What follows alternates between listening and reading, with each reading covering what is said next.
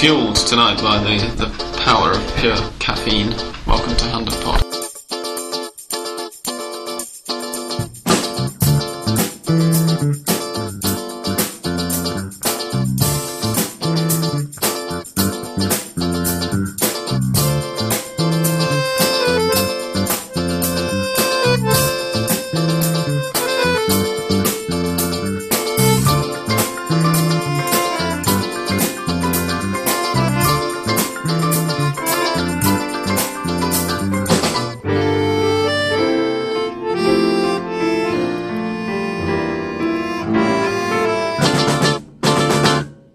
We've got to do a very speedy recording, and so Dan's given us all a double strong ristretto because English Dan has got a hot date afterwards. By the time it goes online, he'll be able to tell everybody on Twitter how it's gone, so good luck with that. Really? English Dan is here with us. I don't know why I share things. May now not want to say anything this week. Now I've given him that intro. Australian Dan, as ever, we are in his place. Say hello. Hello. Seba, for a record-breaking third consecutive week in 2012, is back with us. I want to help you in the running. So in spite of the fact that both the H&A clubs lost this weekend, something we'll be getting on to later on. Actually, that seems like as good a place as any to start, to be honest. After Racing's two consecutive 3-0 league victories, they've now recorded a third straight 3-0 result, but they were on the wrong end of it this week. I have to say I was glad I didn't go with Australian Dan to the stadium, because although I have a little bit of a soft spot for Racing, it was impossible not to burst out laughing with A, the first goal, and B, the series of penalties, which we're going to get onto in a minute. Seba, you were watching, as I was, from home on the TV, I assume. I wasn't home. I went to Brazil and back. See, this was a very subtle intro, so that you can tell us what. No, I won't tell you. You will find out when the right time comes. But I was actually coming back from Brazil, and I got to go online just before boarding the plane, and I got to I found the link 1 minute into the game, and it was already 1-0 down. And they have been for 51 seconds already, because it was the fastest goal this century. 9 seconds. It was only took 8 seconds, 9 seconds. It was incredible. I think both of these two were out the game, and I think they both missed it as well, didn't you? Yeah, I was kind of, looking somewhere else, and I was with a group of people, and nobody really saw it. We were all just kind of saying, "What the hell happened?" And I was right beside the away fans, and it took them about 2 seconds to realise what had happened before they started going ballistic. So it was pretty bizarre. Well, I was actually watching quite intently, but of course we were behind the other goal, so you can't really see that much at the best of times of kind of the opposing net. So it's kind of, after two straight league wins, and everyone was happy. There was a lot of noise, a lot of joy in the stands, and then it took exactly 8 seconds to go. It was joy followed by what happened there? And then, oh shit, this is going to be a long game. And it really was a long game. And don't forget, there was a midweek Copa Argentina match, and Racing scored 3 that day too. So 9 goals in 3 matches coming into this home game against Union. And I think it was probably the launching platform for a title challenge for Racing, if there ever was going to be one. But it didn't happen. So with that in mind, I think you've got to question what Basile was thinking, because we've talked in previous weeks about how he didn't have Gil Moreno available and he didn't have Toranzo available, and it seemed to have done the team a favour, because the team looked a lot more mobile, they looked a lot more direct going forward, with a lot more danger. Then this week these two were fit, and there was a lot of talk in the week about how Santander, the Paraguayan forward, had the flu, and how Zuccolini was going to be tired from playing midweek, even though he's 18 years old, and 18-year-olds don't ever get tired. There's an issue with his ankle, with one of his ankles, but the upshot was basically Gil Moreno and Toranzo came straight in, and we saw exactly what we'd seen for the first 4 games of the season, which was basically but to be fair, any scheme, any tactical plan you have, any formation will be destroyed if you concede such an early goal. Of course, if you have to after that, it was a free goal basically. The goal was 2 Racing defenders and Sacha running into each other. And some accounts have given it to Diego Jara, some which I think are probably more accurate, given it Matias Martinez as an own goal. And after that we were, But still, guys, obviously being a goal down doesn't help at all, but still guys like Moreno and Toranzo are supposed to be there to unlock the defence, and they just didn't even look like doing it. The pressure will mount, it will be very difficult. But I think the thing I would like to highlight about this game is that there were actually 4 penalty kicks missed, and it was actually 2. The referee only gave 2 penalties, 1 for each team, and they missed it. They missed it. It was the ref ordered a free kick, and they missed it again. So the first one of these was awarded to Union about 3 minutes before half time. Paulo Rosales picked the ball up. The Union sort of playmaker come forward and starts to put it down on the spot, at which point he gets a tap on the shoulder from Enrique Bologna, who is Union's goalkeeper.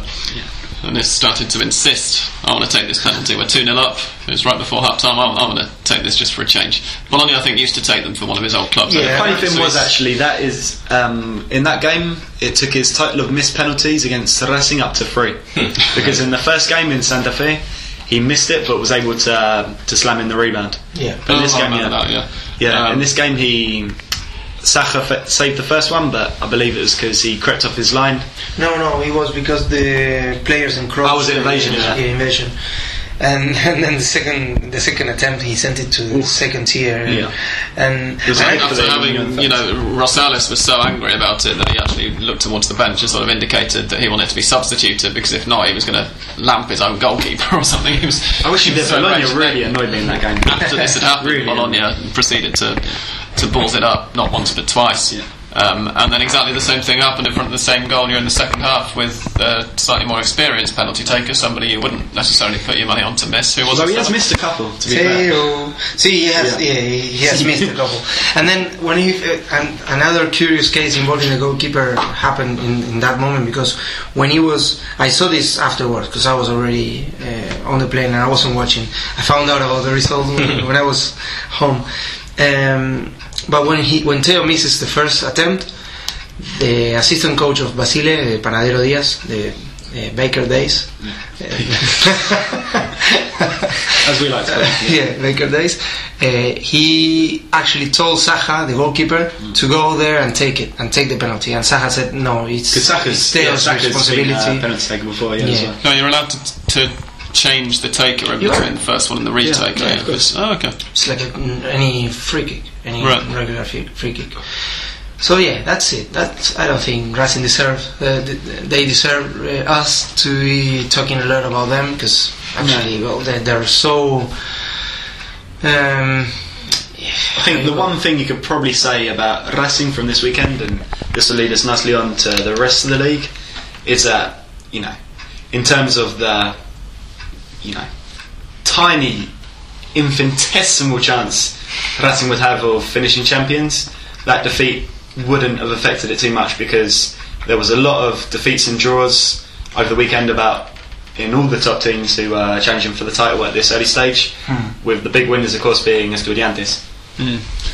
Before we get on to Estudiantes, we'll talk about the other Avellaneda side, who were also on the end of a 3-0 reversed. Colón beat Independiente 3-0 in Santa Fe, and it really does seem like Colón's home form is finally coming back now. They've, I think, won 2 and drawn 1. They might have won 2 and lost 1 of their 3 home games so far. I think they lost against Newell's right at home. You're right, they did. Like 3-0, Yeah. Apart from that, they've been week or something. It's been a slight improvement. And it's bizarrely they now appear to be pretty crap away from home, whereas for the last 2 years it's been exactly the opposite. They can't buy a win at home, and they've been winning everything away. So it looks kind of like the revival in Avellaneda. And now that we're saying that it's over again, they're going to, of course, win both games 5-0 this weekend coming. It's nice that they're at least matching up their results, kind of thing.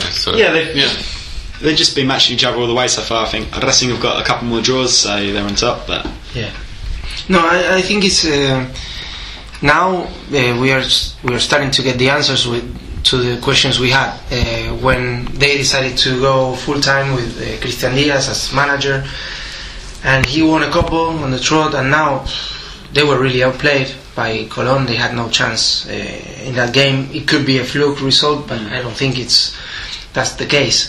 And now there are voices of concern, and also it's important to note that during the week before this Colón Independiente match, there were a couple of figures revealed by the club, and they own something in the region of 300 million pesos, which is around $90 million, which is a lot for a club in Argentina, and it could be more than $90 million. I think I'd say less.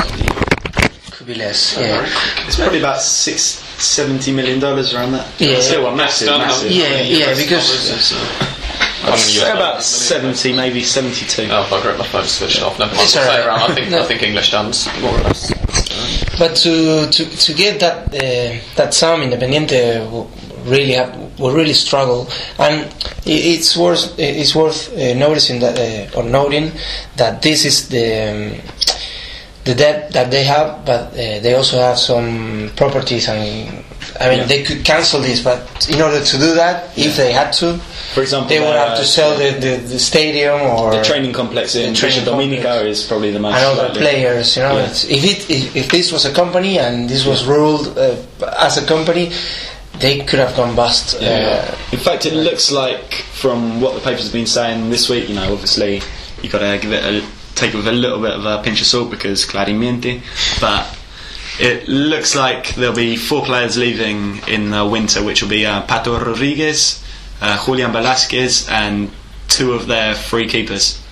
Because, well, to be fair, they could do without 3 top-class keepers because it's just ridiculous. How much do you think they're going to end up getting for Pato Rodriguez? I think 10 million euros would be a brilliant piece of business for him. He's by far the most saleable of the players they're putting up, but the problem he's got is his injuries. I don't think it's worth. It's worth that much. Tops, 7, 8.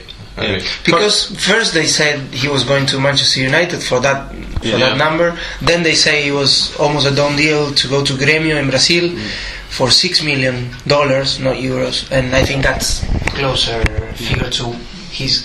Although most likely if you went to Grêmio, that would be for a percentage, I imagine, and not for the whole transfer rights. I wouldn't think so. It's $6 million. It's a fair price for a player like that, because he has ability, but he hasn't played consistently. No, exactly. I think well enough during a long time. I think that's the thing you can definitely say about Pato. He's had, maybe you can point to 10, 15 games for Independiente in the 3 years he's been a starter, which have just been outstanding. You can put him in on YouTube and you'll probably see a 5-minute highlight video which would knock his socks off. The problem is that he's never sustained it for even half a season, let alone a whole season, because of injuries, because of maybe the failings of players around him, and maybe because he's just not a player who can turn it in week in, week out. He's got some reputation, and actually Twitter is a good place for this, because you hear people from different backgrounds coming together to talk about the same thing. And the reputation that Patito Rodriguez has is that he's a summer friendly kind of player. If it's in January and Independiente play Boca, he's gonna have a great game. He'll probably score 2, and then they say Independiente fans say we wish he could play like that during the winter as well. He could play like that during the season, the actual season, and it's going to take a while for him to shake up that image people and that perception people has on him. But and what do you think I see a lot of potential in him, and if he can be coached by a good manager in Europe, he could have a decent future in Europe. But I don't see him in the top team. And what would you say about Velasquez? Because I'd say for someone from Europe looking at a player, then you get a better money's worth than with Rodriguez at this point. Very good defender. Yeah, he's good. He's one of the best young defenders in the country, in my opinion. And there is some talk about him moving. And I think if you ask me, if I was running a club in Europe, I would pay more for him than for Patito Rodriguez. But the laws of the market, how the market goes, is you always play more for the flashy player and the one who plays up front. But if it was up to me, if it was my money, I would buy Velasquez, especially because I will take Velasquez away from Independiente. As well as the 2 keepers, you can keep Patito there. That would be happy. Velasquez is is left back, right? He's one of the Centre back. Centre back. Yeah. No, there's a couple called of Velázquez. yeah. That's the former Lanús player. And there are two. That's what I was thinking of. Yeah. Julián Velázquez. No, Julián Velázquez Independiente. Maxi Velázquez. Yeah. Excellent. So the results elsewhere, as English Dan's already mentioned, Estudiantes in terms of the title race were the really big winners. They're now. And did I say Newell's? Can I also say Newell's were big winners? You definitely could. The results have left Estudiantes as the only remaining unbeaten team. They beat Argentinos Juniors 2-1 in La Paternal, a match that myself and Dan were both at the start, and just I was there by the end of it. It wasn't Dan's personal choice to have left halfway through, but never mind. So that was Estudiantes. The other two remaining unbeaten records fell.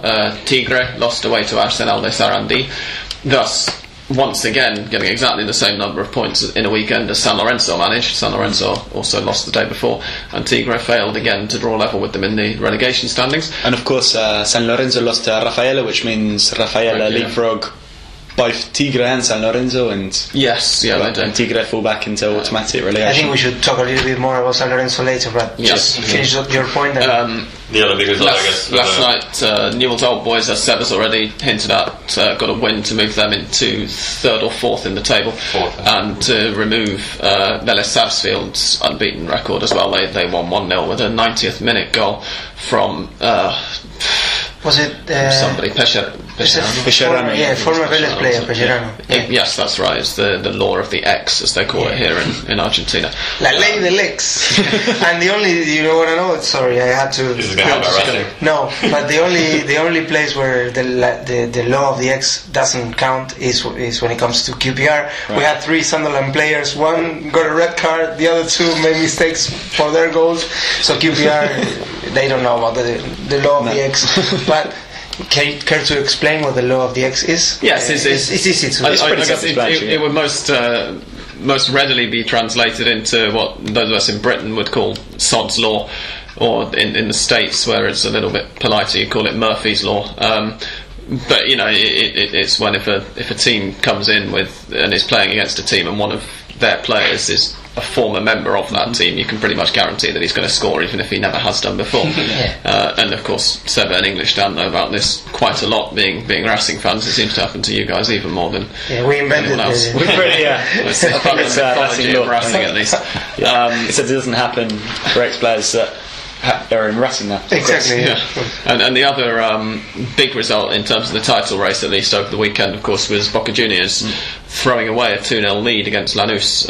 There were 3 of the goals in that match scored in the space of about 3 minutes right before half time. Boca went 1-0 up through a complete miss-hit from Pablo Moche, which then got acclaimed as a brilliant goal. Yeah, and who typically today is given an interview comparing himself to Lionel Messi for having hit it. He said, he scored one like that against Valencia just a couple of weeks ago, and now I've done it. So he said it was a venomous cross, just as one of those Messi sends. And I said, come on, don't compare yourself with Messi. That's the only thing you needed.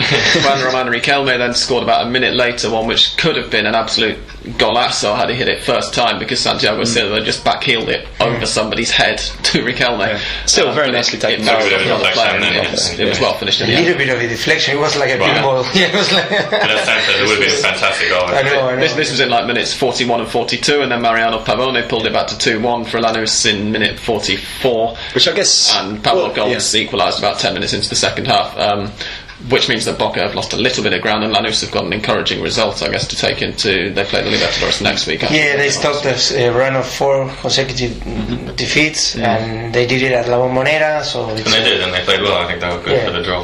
Whether they'll manage to make that 2 games in a row or not next time, I don't know. English Dan, you were going to say something a second ago. I was just going to say it was nothing really, just playing in with what we were talking about with La Ley del Ex. It's got. We sort of saw the Super Clásico version of that on Sunday with Pavone scoring. Because basically any ex-River player who scores at the Bombonera it's basically counted as an ex-goal as well. And it will. It was obviously slightly more exaggerated, being Pavone, one of the strikers who was part of River's relegated side last year. Boca were getting out the very familiar chant "Vos sos de la B," which is something that, well, River fans always used to chant it to any side who'd ever been in the second division when they go to the Monumental. Boca fans do the same, Independiente fans do it as well, because those before last year were the three clubs who'd never been relegated. And whether Rivers fans are all doing it at every match they go to now, I don't know. It wouldn't entirely surprise me. You're from the second division, and they were chanting this at Pavone, who then obviously celebrated his goal very. And also Pavone has previous with Boca, because in 2006 he scored the championship winning goal against Boca for Estudiantes. Right, yeah. Yeah, it was like a playoff. They played at Vélez, and Boca were 1-0 up, and then Sosa scored, and then because Sosa was good and he could still be, and then Pavone scored the winning goal, and it was it's still a tough memory for Boca fans, because they threw away a 10-point lead like with 6 weeks to go in the season, and they were famously 6 points up with 2 games to play, and they managed to lose, or 5 with 2 games to play, and Estudiantes managed to put it back level somehow. With one of those, I remember the very first goal of that Estudiantes run when they were 1-0 down, and Pablo Piatti came on as a substitute and scored his first goal for them with a header. If anybody watches Pablo Piatti in the Spanish league now, you might be surprised to hear that, because he's about 4'5". Other results at the weekend, guys, that caught our attention apart from the main ones in the title? No, what I said before, that we should dedicate a little bit of time to San Lorenzo. We mentioned already the result, but I wanted to talk to you about those 2 penalties they didn't give San Lorenzo, and it's the second week in a row they are really and visibly screwed by the referee, and you wonder whether there's an agenda against them, whether it's just a coincidence. But they were 1-0 up, and there were 2 absolutely clear penalties against San Lorenzo players, and the ref played on, and didn't blow the whistle, and then Rafaela scored 2. Nothing. San Lorenzo have nothing to complain about those 2 goals, and their defense was terrible, especially in the second goal. But now they're really in danger. Had Tigre got anything against Arsenal, which they didn't, but only a draw for Tigre would have been enough to see San Lorenzo in automatic relegation places. No, it wasn't, because Tigre would have had 2 points here if Tigre had drawn. Yeah. All right, but Tigre could have pulled level with them with a win. You're right. And the pressure still very much on San Lorenzo in terms of that. Yeah, and now they play Vélez at home without a crowd. They're not allowed to get in. That was a decision that we heard earlier today before recording. Which we were talking about last week. Following the San Lorenzo fans, not hooligans, but fans getting into an area of the stadium where, in fact, they were allowed to be. One of our listeners, Argen Previews on Twitter, he's a San Lorenzo member, and was telling me after the game that the press misreported it quite a bit. It was a bunch of fans in a section of the stadium that they had a right to be in because they were members, and their members have access to that, and they were just milling around after the game, obviously very angry with the referee, but it wasn't that they were anywhere they shouldn't have been, and the police, as frequently happens here in all walks of life, completely overreacted, and the police caused as much of the trouble as it was actually the parking lot, or the way to the parking lot, and members, they had their cars over there, and they, as our friend says, they had a right to be there. It has to be pointed that they were very vocal and they looked like they wanted to they were asking for trouble, some might say. But then after Rafaela San Lorenzo, there was another incident, and this time involving San Lorenzo players. They got off the bus, or they were trying to get on the bus, and they were insulted by Rafaela fans. It was Carlos Bueno, I believe, the Uruguayan forward who scored the goal. Charles Good, not living up to his name. He decided, after these Rafaela fans had kind of gathered around the bus and started insulting and maybe throwing things, I don't know, he decided to single-handedly take them on, and the rest of the team went down kind of in solidarity, and it all started again. Can we impose the term thermos, or something equivalent of the Spanish word termo? Introduce. What? No. Introduce. Well, not impose, but Yeah, what I mean is, can we make it fashionable? I think we should. Let's explain it slightly. It's a phrase that please. Diego It's Maradona loves using, and if you've read Maradona's autobiography in English, you'll find that Marcela Mori Araujo, who's the translator, who may be listening. I know that she follows a couple of us on Twitter. I don't know whether she listens to Handlepod. Chose to translate it word for word, that phrase, because he uses it a lot in his autobiography, and it translates literally as thermos head or flask head. Yeah, flask. He uses it for somebody who's a bit sort of slow on the uptake or whatever, and So it'll be something like hot-headed, like someone who will react, and he will be over the top in his reaction and totally out of order, and he often they had like a short fuse, you know, they call it short fuse. He often doubles it up with this phrase, "Se le escapó la tortuga." He let the tortoise get away from him when he wants to say that somebody is hot-headed. It's a brilliant phrase. So if we call somebody a thermos head on Handlepod in the future, that would be Carlos Bueno is a definition of that, and Teo Gutierrez is another definition of that. Pablo Migliore, there are many. They're a funny bunch, and they're more every day. So yeah, I want people listening to us, and I want English-speaking fans of Argentine football to get familiar with that. Yeah, it's and a wonderful. And on the day that this phrase enters the Oxford English Dictionary, we expect Handlepod to be cited in it. Exactly. Yeah, and we can probably start talking about thermos in the English Premier League, like Lee Cattermole and Joey Barton, of course. I think Joey Barton is the best example ever, because he's also a thermos on Twitter as well. So I think I just wanted to make the beautiful point concept. I think it's just incredible in the few months we've had of 2012, just how much drama San Lorenzo have been through. Like, taking aside their pretty shoddy form on the pitch, for me it just looks like the worst telenovela writer in the world couldn't have come up with a better script. I mean, we've had young players being stabbed by martial artists, we've had eye gouging, we've had fans barracking referees and then getting the stadium suspended, players coming off the bus to fight other fans, and all of this. The goal scored when the flag was up and the goal was scored again. Even on Sunday when San Lorenzo weren't playing, they managed to get in the news again because Pablo Migliori's brother got shot in the leg in a car park in Boca because there was a fight between the it was his brother. I heard about it. It was. I heard about it. It's incredible. It was his brother. It was basically a fight between La Doce and Trapitos, like the guys who park the cars. And La Doce is, of course, the Boca the hooligans. And Migliori's brother, I think, who has always kind of been suspected, he's connected with the Barra. He was there, no one's saying he is or not. He managed to take a slug in the leg from a car parker who was driving past on a motorbike. And Migliore saved it. Migliore just jumped across. It's the first thing that San Lorenzo keepers saved all season.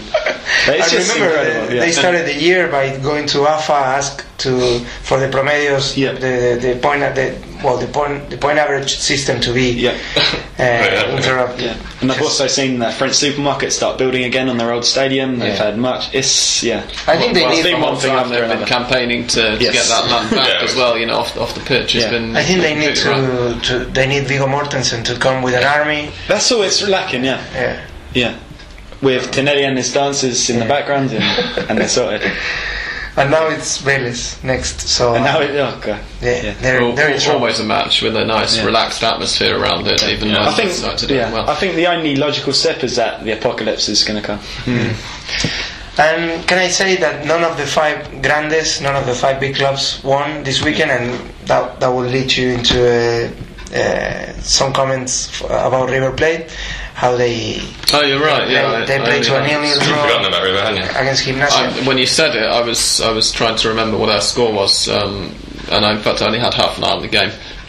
They drew 0-0 with Gimnasia La Plata in El Bosque, Gimnasia's own stadium, not in the Estadio Único de La Plata, which is the municipal ground where they play some of their home matches, not as many as Estudiantes do. And this result, basically, as I say, I only had half an hour of the game, so I won't comment on the match itself too much, but the result means that River, the only match they played and won against other teams in the top half of the second division was the previous game against Gimnasia in the first half of the season at the Monumental. No, that's the home match against Gimnasia, whichever ground it was at.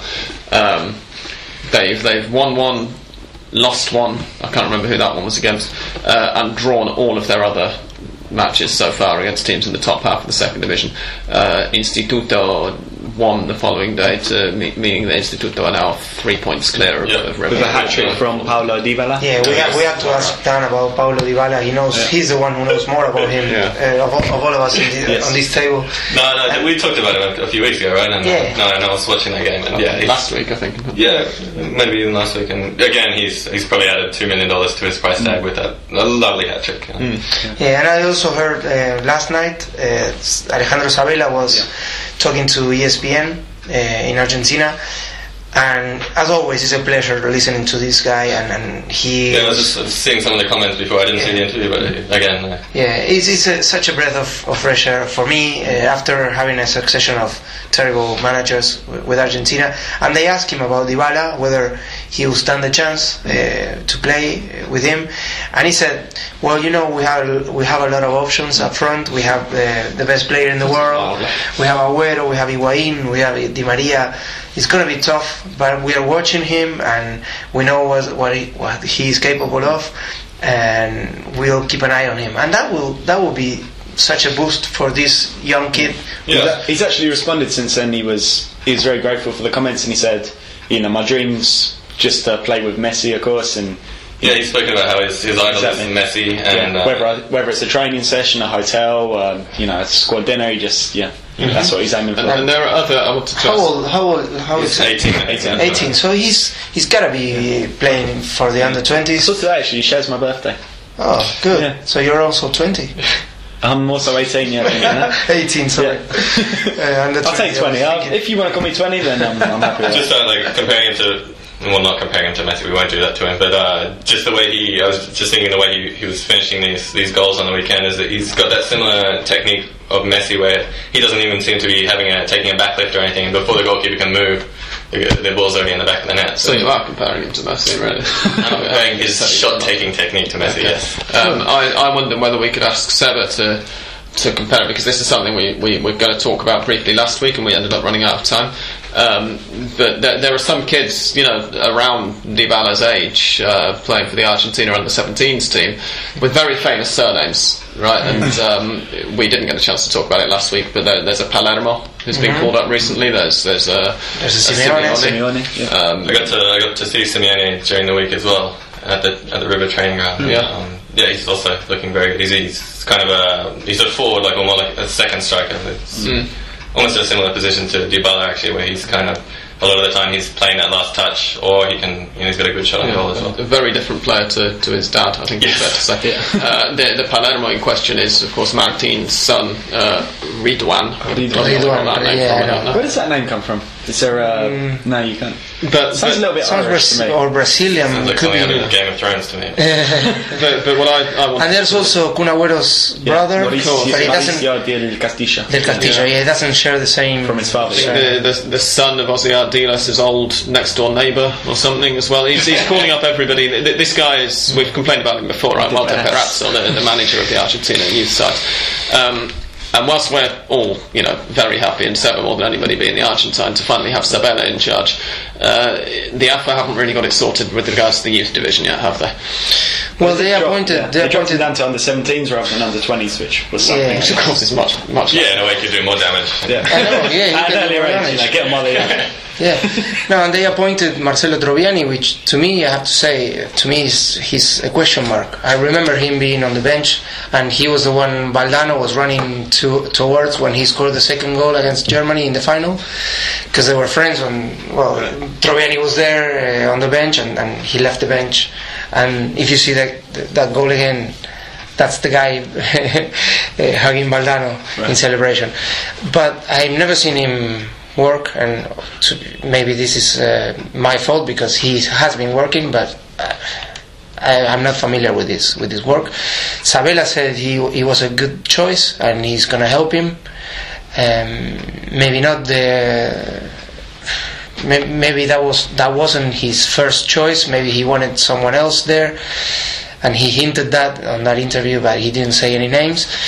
And then Perazo, rewarded for leaving Argentina out of the Olympics and out of the Youth World Cup, he gets the under 20, the under 17, and I'm not happy with that, of course. And we can only hope these kids can learn at their own clubs, because they won't be able to learn anything from him.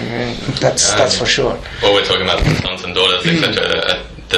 I think it's even confirmed, but I think Martin Palermo's daughter is actually dating Dybala now, which is That's nice.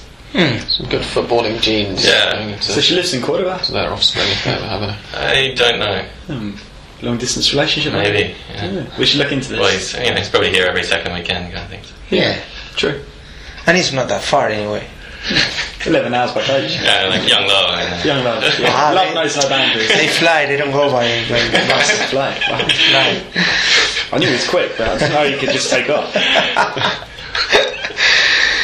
So, what do you think? We go for a refill? We go for a refill? Somewhat lost the track of this, so we're gonna. I'm sorry, I didn't mean to mention that romance. I think it's nice. I think we should show that us Handlepod people, we're romantics as well. We like to. We like to Now put that Cosmopolitan away. Get the Gráfico again. I will put down the microphone for a minute, and we'll do exactly that, or possibly just pour ourselves a glass of water, because we've been drinking coffee during this first half. And we'll be back in a short while to talk about something else. We've not really planned this episode out very well, but anyway, stay where you are, listeners.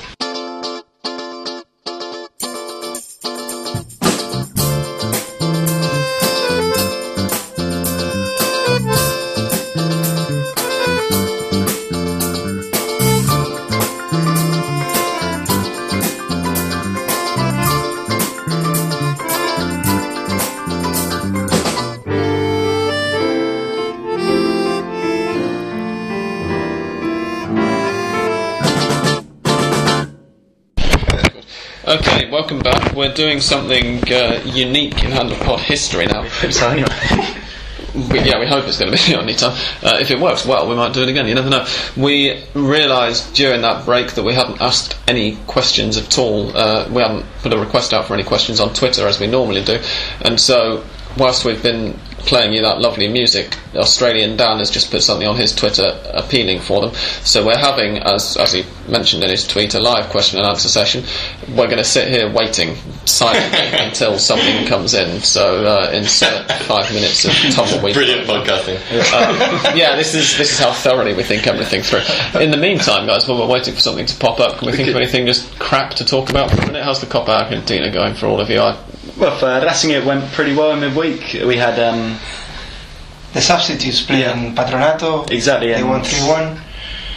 We had to go with Seba's righteous anger after Alfio Basile refused to travel. But this is actually a good talking point. It's going to be from now on. Yeah. Because there's a question whether Racing are already out of contention for the Clausura and whether they should concentrate on Copa Argentina. And if you consider that the strongest team that they could face up until the quarterfinals we have a question. Is there a better beard in the league than Diego Villar's? That's from the Lace Boot. Is there a better beard in the league than Diego Villar's? No, it's not. The Lace said Boot, with that accent on the E though. My eyes are better than yours. Yes. Now I think this is something we've touched on in previous episodes. I think I'm trying to think of other beards that could compare. I know Jacob's got a prepubescent beard. So that's metrosexual beard. Maybe you have to think about players of old, and I think the former Argentina national team manager Sergio Batista had a proper, that was a good beard, beautiful Jesus Christ kind of beard. Possibly the only good thing you could say about him. Yeah. I noticed that. No, he was a great centre midfielder. Brilliant player. Jody Dominguez has a bit of a beard going on at the moment, so maybe he's another one. Where do you guys see Jonas Gaver? Che Guevara asks us where do we see Paulo Dybala ending up, and how good of a footballer can he become? We've answered the second one of those already. In a way, I think he can go all the way to the national team, according to Alejandro Sabella. I know you see him ending up. I know transfer-wise he's already been linked in. I was about to say entre comillas, but I'll say in quotations because that makes more sense in English. between commas. It's between commas, yeah. Between little commas, we could say. Between spoon commas. He's already been linked quite heavily with some Italian clubs. Inter and also Milan has come up, and Lazio as well. So I can really see him in Inter. Yeah, I think it's the kind of player Inter would need. Someone with a little bit of new blood, and we know how fond they are of an Argentino too. Also, I think someone was saying he'd be playing alongside Ricky Alvarez as well if he went to two exciting, fast Argentine. Someone was saying during the week that including Zanetti in that, I'm guessing. Of course, yeah. And Camioso. Yeah.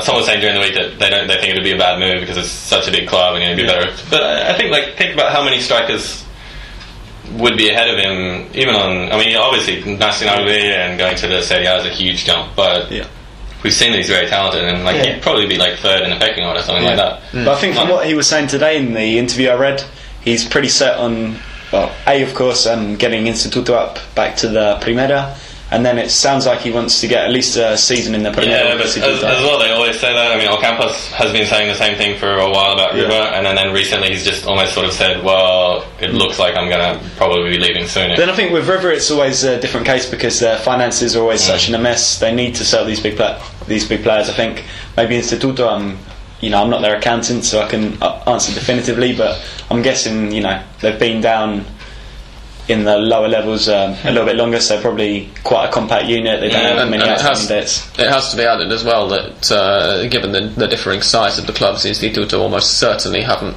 been allowed to get into anywhere near as much debt as River. I know he's going to give Instituto a loan of $10 million, whereas for River they clearly have been allowed to get that kind of loan in the last few years. If you think about Inter, just as one of the main, I think he's one of the main runners in this. Yeah, definitely. It's been the main one I've been talking about. Yeah, if you think about their forwards, you can see Diego Forlán is in decline. He has fallen out with Ranieri, but now Ranieri is out. Yeah. It's a question mark whether he will be considered by the new manager or not. Stramaccioni, Straqualursi's distant cousin. And then there's Diego Milito, who's also in the final years of his career. Pazzini, who could be there for longer. And then I think Dybala is already a better football player than Mauro Zarate, for example. Yeah. He doesn't need he doesn't need much to be better than Zarate. I think from my point of view, what would be very interesting is one of the rumours that's going around following Ranieri's resignation or sacking, however you want to say, is that Marcelo Bielsa has been linked with the job at Inter. And I would love to see someone like Dybala, like a young, fast, very multi-talented young player, play under someone like Bielsa and fit into a system like that, with his high pressing and whatnot. It would, if Bielsa comes in, and obviously it's a big if when you're talking about rumours always, and he decides, he wants to really remodel the team in his own image, that could be a very interesting potential transfer. But I think probably the most likely, as I can see it, is we'd see a similar situation as what we saw with Franco Vázquez of Belgrano. So he played the first 6 months in Belgrano for the Primera, and then he moved to Palermo. I can see something like that happening with Dybala if Instituto in fact go up. I'd agree with that. I'd like to see both of these kids, Dybala and also Ocampos, given at least one short championship. That's assuming the short championships are still happening next season. To in the Primera, just to see them here as much as anything else. We've had 2 questions, as you've been able to hear while Dan was wittering on just then. A couple more. Tom Robinson, I can read it, I'm closer to the computer. Tom Robinson says, who's Tom Robo89 on Twitter, he says, in your esteemed opinion, who has been the standout player of the Clausura after the first 7 weeks? That's a tricky Very interesting question. Wow. I've been really impressed personally. He hasn't played every week, but when he centred Pablo Ledesma, who came in for Boca from Catania, and he's coming off the bench a lot, and he's started a couple of games, and he's really been a game changer for Boca when he's been on the pitch. So that's definitely, for impact, maybe not for week in, week out performance, but he's definitely caught the eye. I'm going to go with a player that Dan and I saw just this weekend, just gone. I think we saw him anyway, didn't we? Iniguez. the young midfielder for Argentinos, who I'd heard a fair bit about him before we sort of caught him in the flesh, and I think when you've seen somebody in the flesh you always get that slightly better sense of how they play compared with watching them on television. And Argentinos this year, okay, they lost this weekend to Estudiantes, but so far this year they've looked a lot more functional and a lot more competent than they did for most of 2011. And I think having a player like him at the base of their midfield, who really does work hard just to tie everything together, is working very well for them. I think it's really good. And there's also a couple of others coming through for them. Pablo Hernandez, this young attacking midfielder. Fabian Bodagaray even seems to have rediscovered himself slightly after losing his way a little bit at River Plate following his transfer there from San Lorenzo. But I'm going to go for Iñiguez, maybe not as the kind of outstanding best player in the league so far, but as one of the most promising for the future, certainly.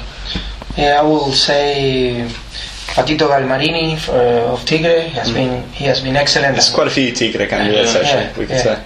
Carlos Luna as well, who always seems to be out there, even when Tigre were playing poorly last season. Of course, Diego Morales and Roman Martinez has had some good games. I've seen quite a bit of Lanús, and Fritzler has been very good in the midfielder, and I think Pavoni has been excellent as well. Yeah, and also Farias, worth a mention. Came back to Argentine football, and he's been scoring, especially a hat-trick at La Bombonera. Another ex-River player who scored a hat-trick at La Bombonera. Yeah, you're right. So we were talking about the Lord. And then there's Will Aquino Will on Twitter. He says, if the top 4 English Premier League sides had to do a playoff for the title, who would you take? Who's in the top 4? Who would take it? At the moment it's Man United, Man City, Chelsea and Arsenal. Is I think Arsenal 3rd and Spurs 4th. Oh, sorry, Spurs and Chelsea are 5th at the moment, aren't they? Well, let's just go for the team with the most Argentines. It would have to be City, obviously. I'd probably go for City in a playoff situation. Sam? City? Yeah, I think so. I wouldn't. I think just because obviously I'm a Manchester United fan. Normally, in terms of the run-in at the moment, I think United we've got the 3-point advantage and a lot more experience of doing the run-in, so I've backed United to actually win it this season. If it was a playoff, it would be much more up in the air, because that's not something where our experience is going to count for anywhere near as much. Nobody in the Premier League has got experience of playing off the title. So I know Will's a big Arsenal fan, not Arsenal. That's perhaps why he's asking that question. Yeah. I don't know. I don't know who would I take. I think I would take United because of their historical knack for winning things and doing it well, their clutch ability. And I think City, Spurs and Arsenal are more well known for bottling it, if I may say so. They're not up there at the moment of truth, and United have done it in the past, and I will take them. I don't know why we're talking about Premier League. We're just taking the questions as they come. You know. To be fair, we didn't specify that the questions were supposed to be about Argentinian football. We specified that it was supposed to be for Hand of Pogba. Yeah. And considering most of our listeners are probably based in Europe and England, starting this live chat at gone midnight probably wasn't the best idea. No, that's very true. Of course, it's okay. Having gone forward in Europe this weekend is gone. Yeah. I think we had a couple of good questions there. We have. I'm happy with those ones. Yeah. We'll see if any more pop up, but until then we should probably think of something else to talk about. I'm just looking actually at the clock and thinking it's probably about time for me to play your theme music down and for you to strip down to your underwear and start howling at the moon, because it's time for Mystic Dance, so don't go away.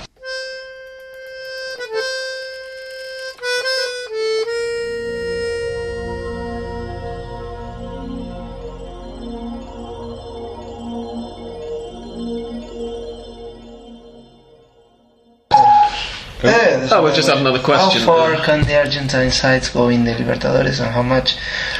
I actually wanted to bring something like that up in next week's podcast when everybody's got one match to go in the group stage. So if you don't mind, Joe Kennedy, we'll come back to that next week if you remind us sort of next Monday or Tuesday afternoon. Okay, for the moment now we're going to head to Mystic Dan. Who's going to tell us what? How did you do last week? I didn't write at the time. Yeah. I see you. noted down some scorelines. Yes. This is going to be very interesting. Dan, take it away. Okay, Lanús 2, Belgrano 1, Olimpo 1, Banfield 0, Unión 2, Godoy Cruz 0, Tigre 2, Argentinos 0, Independiente 0, Rafaela 0, Always 1, Arsenal 1, San Lorenzo 0, Vélez 3, San Martín 0, Colón 1, Newell's 2, Racing 1, Estudiantes 1, Boca 1. Partidazo, the last one there. Yeah, that's first versus second, of course, is the final game of this coming round. Interesting though, because Boca's games this season normally guarantee of lots of goals, and you've only gone for a 1-1. Estudiantes have been quite parsimonious. Yeah.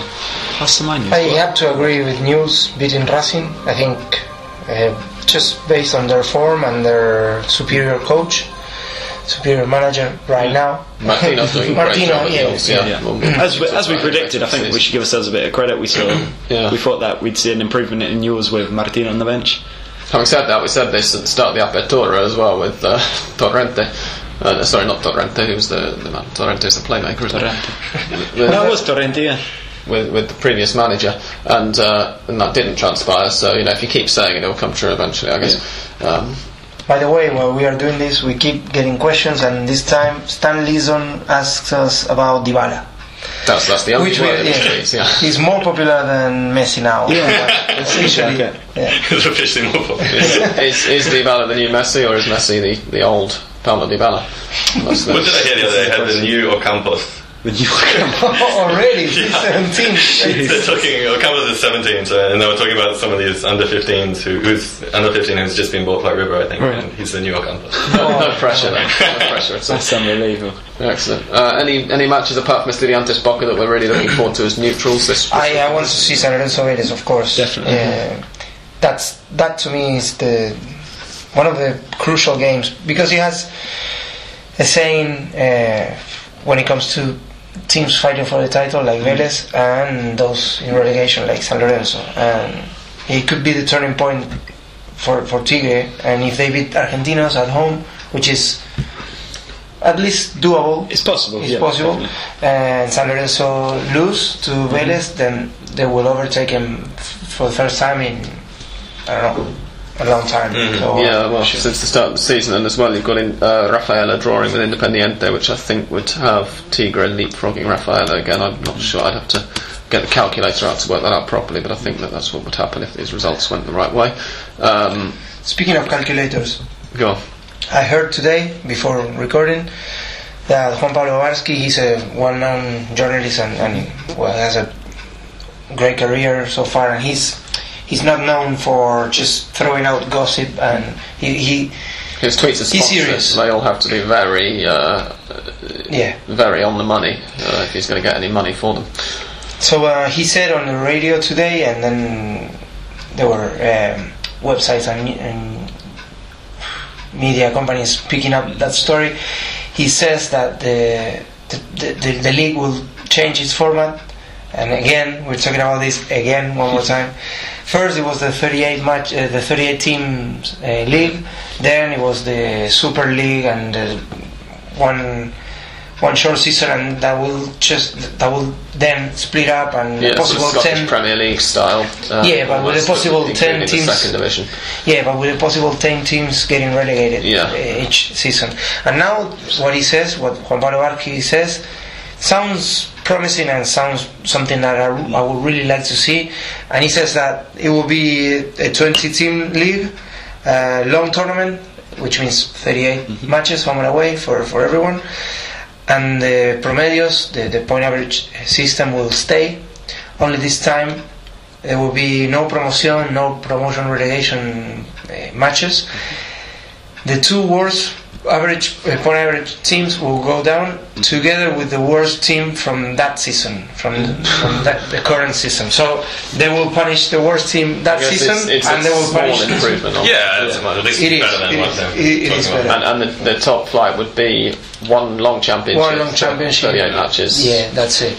And Copa Libertadores qualification will be the champion plus the runner-up, and the leader of the first half of the season. With the old Apertura Yeah, I will guess be, that makes as much sense as anything, doesn't it? and together with the champion of Copa Argentina, which will be more important.